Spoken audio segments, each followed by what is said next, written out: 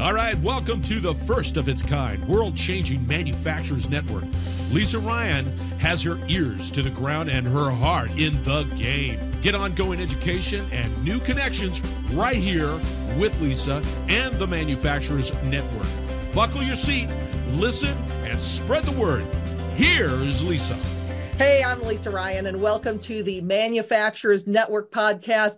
I'm excited to bring you my guest today, Scott MacKenzie, the host of the Industrial Talk podcast and one of my very favorite people on the planet, and he will soon be one of yours as well. Scott, welcome to the show. Well, absolute honor, Lisa, to be a part of this particular podcast. I love it. I love what you're doing. I love what you're standing for. I love your purpose and your passion and everything's associated with it. You are adding value to a lot of people right now. I love it.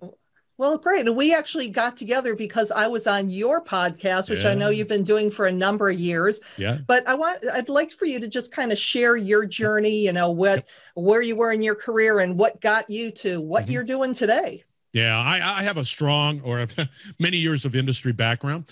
I was with Price Waterhouse, did a lot of work there. And then I also went into a terminal company, took it public, retired, and then I started my own maintenance company. And I spent a lot of money on print from a marketing perspective, an attention perspective, got nothing out of it. And I was just coming back from a client, and I was listening to a podcast, and for whatever reason, I decided I can do that. And all I wanted to do was just be able to open up dialogue with companies that I could never get in through the door. And so nobody wants to talk about industrial maintenance, but if they have something going on, I'd always say, hey, get on the podcast. I think the listeners would love to hear about what's going on in your company. And for the most part, people would say yes. And that's how the door was open. And it turned out to be just an absolutely incredible journey. And podcasting has just been a wonderful experience because I get to meet people like you and others around the world. Just because of this. It's cool. That's it.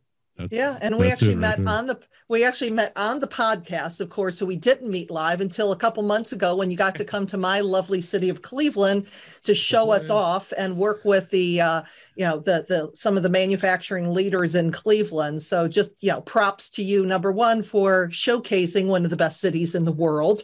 Best Cleveland kept rocks, secrets. baby. Cleveland rocks, without a doubt. And boy, that manufacturing base in that whole area, Northeast Ohio, Team Neo, Manufacturing Works. I want to say there's another Magnet of Ohio. Incredible passion for that area to be successful, especially where we're going in this COVID. I don't have an answer. I don't have a crystal ball on that. Yeah. However, you guys have got tremendous skills in that area, manufacturing skills. Good stuff. So what are some of the things that you're seeing right now that have just been some highlights, some of the things that manufacturers are doing really well as far as keeping up with the times and moving forward into the next year and into the next decade? Yeah, that's an interesting question because nobody in their business continuity plan had global pandemic. And so from a manufacturing perspective, what I saw that was really positive versus some of the challenges, which we all know the challenges, was how nimble manufacturers can be. They had to keep the lights on, right? They had to survive. And now hopefully they're at a point where they can begin to rebuild and then begin to prosper in whatever this next normal is. But what I really saw was these leaders, these manufacturing leaders figure out how to survive. Because when you start looking at their business, it wasn't just where's the business, because that definitely got hammered. But two is my supply chain. Where do I source my feedstock? How? It's been decimated. I was in Asia and I was putting it in bolts, and now that's all messed up. How do I, reshore, nearshore, onshore? What are my strategies around that? And then once again, what does the market look like? How do I manufacture to those the demands of the market? It was just absolutely all new, and it just demonstrated a tremendous amount of leadership on the part of manufacturers. Yeah, Huge, and I just loved it. Well, and just being able to see manufacturers that, one day they're brewing beer and the next day they're making hand sanitizer, or one day they're making clothing and the next day they're making masks. So not only to be able to turn on a dime like that, but also to let their employees know that, hey, you're contributing to something. You are part of the solution in this pandemic that we're all facing. Because, I know for lots of people, not only in my industry, but lots of other people I talk to, I mean, beginning of 2020, this was going to be the best year ever. Everything was going so well. And then March came and the bottom fell out. So it's been definitely an interesting year. I think one of the positives, and I'm always going to try to gravitate to the positive, is that I think pre-pandemic, we were lazy. We were just sort of, just going through the motion and the economy, all of that stuff. During the pandemic, I think that there were meaningful conversations, the realization that people, and it's a people conversation, and so many of these manufacturers sat down with their team and said, hey, I need your help. And there was a level of vulnerability that exists. You didn't have the answers. There's no way, because you've never been through it, and you needed that ability to collaborate, not just internally, which is a good thing, where you're creating that dialogue and you're valuable and you're valuable and you're valuable, but also externally and saying, I don't have the answers either. So I need to collaborate with other individuals outside. And there was this need to help everybody try to survive. And that was a beautiful thing. And I hope going forward that is not lost, and that we continue to collaborate in a way that helps everybody succeed. Well, and also it really helped us speed up technology, because when we look at, who runs a lot of the manufacturing companies, it's like, we've been doing it this way for 40 years, man. We don't need those apps, and we don't need that video, and we're not going to do the Zoom thing, whatever that is. And it's like you were forced into it. So from a technology standpoint, it seems that we just blasted 5 or 10 years into the future further than if we had just stayed put. And that level of communicating, especially with your millennial and Gen Z employees who are used to communicating this way, it's like now we just really expanded our options as far as doing that, which is super cool. So this is an interesting point that you bring up, Lisa. One, there's that digital transformation. And pre-virus, there were companies saying, I hear it. I hear this Industry 4.0. I hear IoT, IoT, Edge, Cloud, JIT. All of the things that are associated with Industry 4.0, and they put it on their plan, 2 to 5 years, whatever. We're gonna start to deploy it, right? Then there were companies that said, "Hey, this is important to us, and so we're going to begin to deploy our digital transformation strategy, whatever that might look like." The ones that did it right beforehand are in a better position today than the ones that just sort of planned it out. That's one. The other challenge that exists because of the pandemic, because of the challenges, and the focus on digital transformation is the education gap that exists now. So what used to be something that, hey, we're planning, we're going to have a grand time, and we're going to learn a little bit this and a little edge of this, and really just sort of meander on into digital transformation. Now we realize that there is a necessity, and any of your young listeners out there, anything that deals with IoT, digital transformation, AI, edge, robots, get into it. Because now there's this major gap, and the speed of technology is demanding that there's an educated workforce that can respond to that.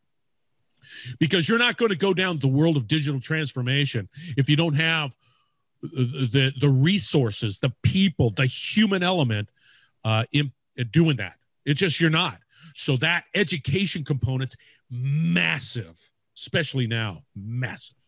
Well, and that also helps us to change the conversation, because for a lot of parents, a lot of guidance school counselors, they're thinking of manufacturing the way it was back in the day when it was loud and dirty and greasy and grimy, and the technology that's taken over. I mean, you walk into some of these plants and it's, they're clean, they're bright, it's exciting. You're seeing all these robots and just cool stuff around. And a lot of people don't know that. So it's just really, how are you getting the word out? How are you showing off what you're doing? How are you attracting people to your industry who may have never considered manufacturing as even in their mind for a career? Isn't that an interesting challenge? Because that is more of a marketing and an attention type of strategy, outside of the fact that you got to educate. That's sophisticated stuff. It's cool stuff. And if you're in the game, if you're doing it, and if that's your profession, you're riding the wave, because technology is so fast moving, right? And so version 1 is yesterday's news. Now we're in version 2. I'm already hearing about 6G, and it's just so fast. But if you're in the game, you're in it. You get to hear it. You get to, and your learning curve is not as steep. Get in the game. And then secondly, you're right. You know, there's this preconceived notion that manufacturing's dirty, filthy, whatever. No, it's a sophisticated profession that is only getting more demanding when it comes to technology, sophistication, data analytics, because there's gold in that. There's gold in that skill set, big time. Yeah, and I think that COVID has also helped us to look at business and look at production differently even. You know, my husband just went back to work after being furloughed for 8 months, and they are actually basing their production on who shows up that day, because they don't know if one of their workers have been exposed to COVID. They don't know if they have to be in quarantine because of family member. Yeah. So a year ago, you would have never thought, no, this is the production schedule. Yeah. This is what they're running. But like you said, to have that flexibility of being able to turn and saying, okay, well, instead of making 100 units today, maybe we can only make 75 because that's who we have. Yeah. But being okay with that, because nobody knows what the, you know, where we're going and how these things are, when we're going to get back to whatever that next normal is. Yeah. See, you bring up another good point. It's when we first started the conversation, one of the things that I was very fascinated with is the ability for manufacturers to be nimble, because my understanding prior to the pandemic is that manufacturers, they're into doing things and honing that process over and over and over again. That's what they do, right? And now you throw in a pandemic, you throw in that, and then all of a sudden they realize they need to be nimble. Here's the benefit. Absolutely. They're able to say, okay, been there, been the pain. This is how we've adjusted. It only benefits them going forward. Now we have 100 people in today. Tomorrow we have 75. This is what we can do. And we're still staying alive and moving forward and churning the wheels. And that's a great thing. And going forward, you know, people talk about the ability to be able to, I mean, we take a lot of things for granted that we just do. Like, you know, the manufacturing product. I about died when I went to the store and there was nothing on the shelves like toilet paper. And then I realized the importance of manufacturing. I realized the importance of the supply chain. I always knew it was, but I'm living it and everybody else is living it. But what's great about it is that there's this cafeteria type of mindset. If I can modify my manufacturing process to manipulate it and satisfy my customer even better, instead of a red car, I want that green. I want it now, you know, and it's just be able to do that real time manipulation of your manufacturing process. That is a data analytics. That is a IoT. That is a technology solution. But that's where we're going. And it only benefits us from a consumer perspective. It's cool. This is cool. I love it. So what are you seeing as far as some of the main things that are keeping manufacturers up at night? I just think that the market, it's too squiffy right now. I don't know what the answer is. You know, you see the news out there. Is the demand up? Have we seen the impact to business, the economy? It's just, you know, before the pandemic, you're really honing in on that data and how you manufacture. And it's like, you get it. You're right. You're looking at it. You're seeing it. Pandemic hits and all things are just off the table. And that to me is probably one of the biggest challenges is how do I make my capital investment when I don't know what the market looks like? I don't even know where I'm going. I'm having a hard time sourcing this. I'm not getting paid because they're having a problem. And that's where that collaboration, it's a human solution. You're just going to have to collaborate with people. You're going to have to innovate, and you're going to have to educate all the time. And you're going to have to make that commitment. So the biggest challenge is I don't know what the future looks like. I don't know what that means when everybody gets the vaccine. Does business go back to usual? I don't know. Right. It's in, and if you come across somebody that does know, well, question them, because it's like, I don't know. But you can have a conversation around, well, what do you do here? Well, we had that problem and we did it this way. Thank you very much. That's helpful. And being about the other. We're all in this boat together. You got to be about the other and helping them succeed. If they succeed, you succeed. Bottom line, that's all about Industrial Talk. That's all about what you do. You want people to succeed. And if they succeed, you succeed. That's, you know, we can sit there and piss and moan about the pandemic, but it really has opened up the opportunity to have meaningful conversations. And people have to take that vulnerable position to say, yeah, I don't have all the answers. I used to, but I have them now. and that's a good thing to be. And I like that. Yeah. And I know from knowing you, it's like one of your superpowers is the fact that you are a connector. So as far as, you know, just really helping manufacturers to network, to get together with each other. You know, what are some of the ways that you have found to do that? If somebody's struggling with a question and looking for that right person, you know, making those introductions, how have you been so successful connecting? That's a great question. Outside of the fact that I've been doing this for about 2.5, 3 years, right? And I've had a real fortunate opportunity to be able to interview, I think the class of 2020, Industrial Talk class of 2020, was far greater than, let's say, 200 plus industry professionals, industry heroes, right? And so for me, I get the opportunity to interview, and I do it intentionally to figure out what the challenges are. And then I think through is like, oh, I know who it is. You need to talk to Lisa. You need to talk to here. And in it, after the podcast, it doesn't, I do this quite frequently, is I'll just say, stay on the line, Zoom. And then I'll call the individual and I say, you need to do this right now here. And I'll pull up my cell phone and I'll stick it on the mic and say, you two need to connect. And then I'll do it. And then I'll create it. And then I back away. Because again, if we're not about the necessity to collaborate, we can't just hold our cards close to our chest. We just can't. We've got to be open. It's got to be an open kimono type of interaction. And so I do that real time. I will not, and that's because I'll get distracted. If I don't do it real time, make that connection, then I get distracted. So real time, you need to contact this person, and I'll contact that person, and I will get them on the phone, and I say that you got to contact them. And that's how it works. I can't help facilitate the next step, but I will be a pain in the ass, and I will always be as like, hey, did you contact him? Did you contact him? You got to be that way. You got to follow up. You got to do it. Right. That human connection. Yeah, that's the one thing that I think that we really kind of took for granted, and we're getting back to realizing how important that is. It is. And I agree with you 100%. It is at the top of that heap. It's that collaboration and being vulnerable, and then always learning and educating. And I think education is always up there too. That's leadership, you know, and you're big into leadership. You're big into the strategy stuff, which is pretty damn cool. I agree with that 100%.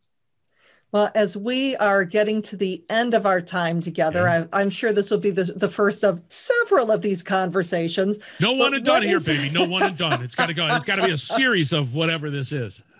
So what is the best way for people to connect with you? Yeah. Industrialtalk.com. Go out there, contact me. It hits my email. It's the easiest way, industrialtalk.com. And type in Lisa in the search thing, and you'll find we did a couple. Yeah, we did a couple. We did one while you were in Cleveland. Her podcasts. Yeah, it's all good. she's a spark plug. Right. Well, Scott, thank you so much for being on the show. I'm Lisa Ryan, and this is the Manufacturers Network. See you next time. Thanks for listening to the Manufacturers Network podcast. Do me a favor and share this podcast with your friends and colleagues so we can grow this network and connect more fantastic folks just like you. You can either send your buddies to the website at manufacturers-network.com or share the Manufacturers Network podcast on your LinkedIn, Facebook, Twitter, Instagram, or wherever you and your industry friends hang out. The bigger and faster we grow the network, the stronger and deeper the community we'll all have. Thanks again, and I appreciate you.